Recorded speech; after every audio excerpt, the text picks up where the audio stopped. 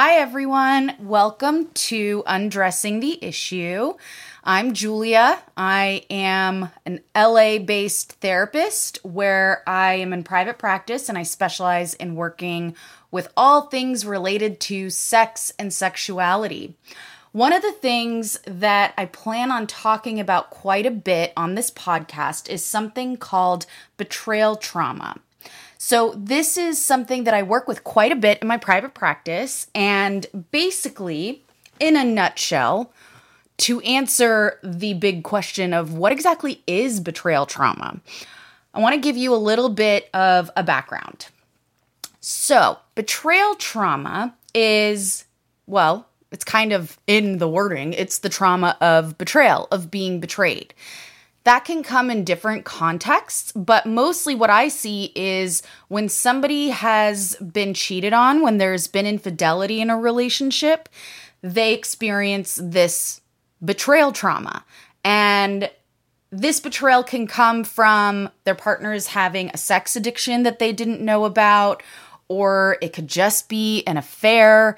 But regardless, it's really painful, it's really impactful, and it's something that so many people go through these days. And sometimes it's normalized in some cultures, in some circles, even at times on social media and what we see. So I feel like it's kind of a big topic, and I want to at least broach it and start talking about it because I'm sure we're going to talk about it so much more. But basically, betrayal trauma, the way I explain it is that it was actually born out of research with little kids. So if any of you have had kids or been around kids or know anything about kids, you probably know that when a baby is born, not a kid, a baby, they're kind of dependent on the people who are changing their poopy diapers and feeding them and making sure they're clothed and warm and safe and loved and kissed and all of those awesome things that we do for our babies. So in order for that to happen, a baby just has to trust, right, without even realizing they're doing it, whoever is taking care of them. So when that person who is taking care of the baby, who that baby trusts, does something to harm that baby, abuses that baby, maybe even when the baby's older, all of a sudden that trust is broken. That trust that was there, that was never questioned, it was just automatic. If this person's taking care of me, obviously they're safe, right? Well, if they stop taking care of me or if they harm me in some way, all of a sudden that comes into question. This whole reality that was never challenged before comes into question. And that's really earth-shaking. Everything you thought you knew now all of a sudden pops in front of you and you're going, wait a second. I'm not sure that that's actually what I thought it was. So if you ever see a kid, for example, a normal child, let's say 6, 7 years old, and if they walk into like a Toys R Us, they are going to go bananas. They're going to run for stuff. They're going to want to touch stuff. They want to play with stuff. Everything looks like fun. So I used to work with children, and my office used to look like Toys R Us threw up in it. I had all sorts of toys, all the cool stuff. I had board games and Play-Doh and stuffed animals and doll houses and you name it. So basically this looks like a playground to any normal kid. And that's what I was always looking for. I want to see a kid walk in there and have their eyes light up and just have them run for stuff.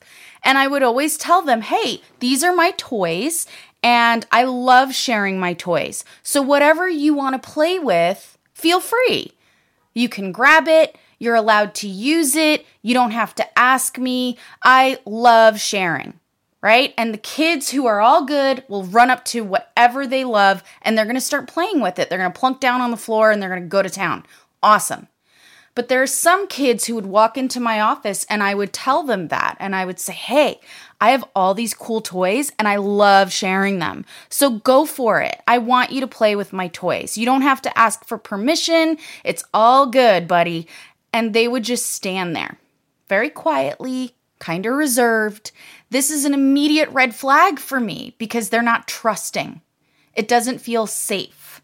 Maybe they're a little shy. Okay, possible. But this is a sign that this child has had its trust broken. And now it's a little apprehensive, a little slow to warm up. I don't know if it's actually safe, or if you're just saying that, or I'm going to get in trouble, or if I'm actually allowed to go and touch whatever I want, because they're kids. Of course they want to, but if they're unsure, there's got to be a reason. Kids don't just do things for no reason. So fast forward in a relationship, this kind of works the same way. The person that you're with in an intimate relationship, the closest person to you, seemingly, is going to be the person that you trust the most, right? They've seen you naked. They have seen you at your best and your worst. You've been vulnerable with them. You've spent a ton of time with them. You thought you knew them. So when that person turns out to not be trustworthy, and you never questioned it before, or maybe you did, but you didn't know for sure, this is traumatic. All of a sudden, you now question everything. Who did I know? Who are they? What is going on? How did I not see this? Was I not enough? All of these kinds of questions. And so you kind of start seeing the same thing. And just like with a child, where this lack of safety, not just with their caregivers, but now if the person taking care of me isn't safe, is the rest of the world safe? This sort of generalization outward, you see it in people who've been betrayed by their partners as well. Now, can I trust my friends? Did they know about it? Can I trust the next person I meet? Or does everybody lie? Because if I didn't see it with the person I share a life with, how am I supposed to know if somebody else does it who I don't really know that well, right? It goes everywhere. So this is, in a nutshell, betrayal trauma. Now, the reason why I talk about this is because I subscribe to what's called the trauma model in working with partners of sex addicts. So partners of sex addicts used to be called co-addicts. Like they in some way have promoted the behavior of the addict in their lives. What a fucking joke. Pardon my French, but I feel very strongly about this. So to me, this is a form of blaming the victim. This person was lied to, deceived, manipulated, and in my opinion, all of that constitutes emotional abuse as far as I'm concerned. And yet we're blaming them for the behavior that they endured, for the trauma. No. Then things evolved and they started being referred to as codependents. I'll have to do another podcast on why I hate the word codependent, but also patronizing. Again, we're still blaming the victims. We're saying that there's something wrong with them, that this occurred, that this whole dynamic played out. Also, hot steaming pile of bullshit. So finally, people started thinking more along the lines of, well, it's actually traumatic. Let's take out the blame and look at what's really happening for this person, because what happens to them after they find out actually looks a lot like PTSD symptoms. PTSD is post-traumatic stress disorder, for those of you that were not sure. So this looks like trauma. This looks like post-traumatic stress. So finally, this trauma model was born, and in partners of sex addicts, we call it betrayal trauma. We call them betrayed partners. We call it partner trauma as well. So these terms are all interchangeable, but basically it's kind of the same thing. So the depth of this is something that does need to be considered, and I want to touch on that for a second.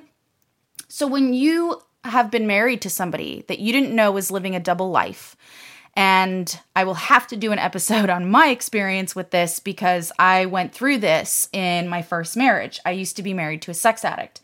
So when you go through this, it completely calls into question your reality.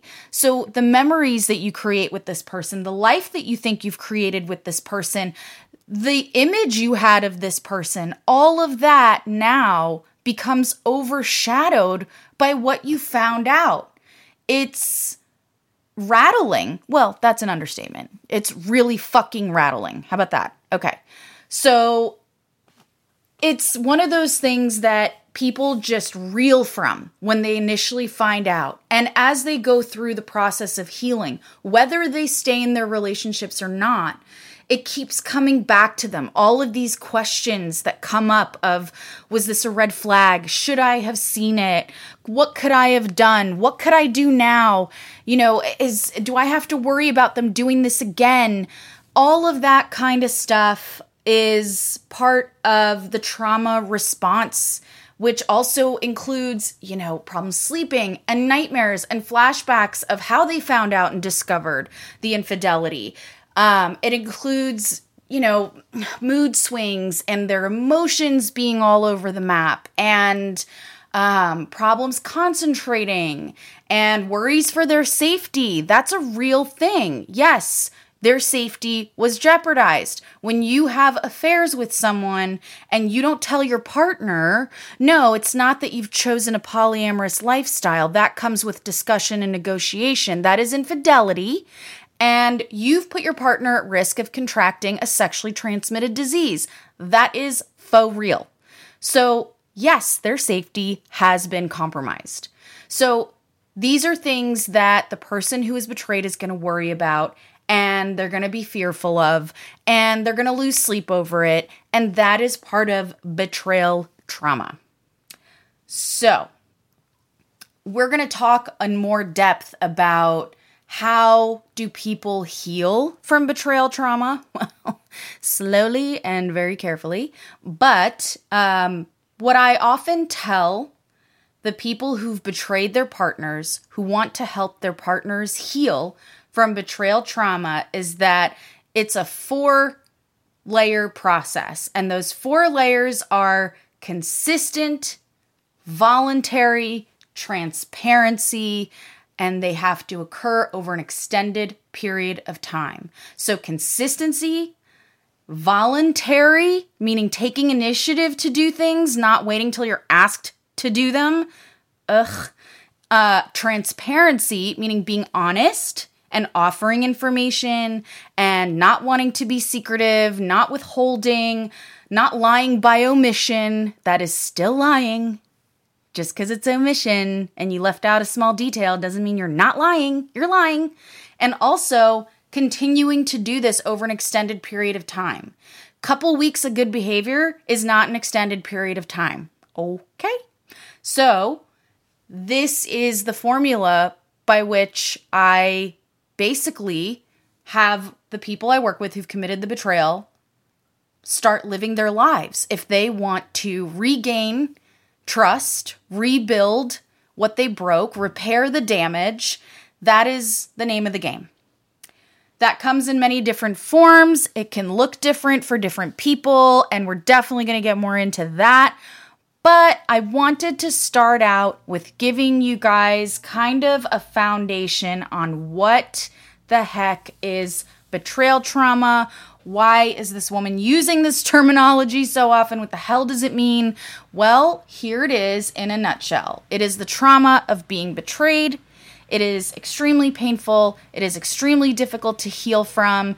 And honestly, even if you're not in a serious long-term relationship, but you think it's cool to have a side piece, and this is glorified on the internet and in our music and whatever else, and it seems pretty normal, people seem to get over it pretty quickly, just know that it's still hurtful, it's still damaging, and even though people can act tough like they're over it quickly, it's still going to impact them. It's going to affect the way that they're able to trust other people in the future. Why you gotta mess that up for them? So basically, that is betrayal trauma. If you have any questions, feel free to give me feedback, post. You can leave me feedback on my website, on here, I believe on my YouTube channel as well. So I look forward to hearing from you, and I promise we're going to go deeper into this and some of the different ways that it shows up and how it affects relationships, and we're going to just peel those layers off and undress it. So thank you for listening, and I can't wait to record again soon for you. Take care.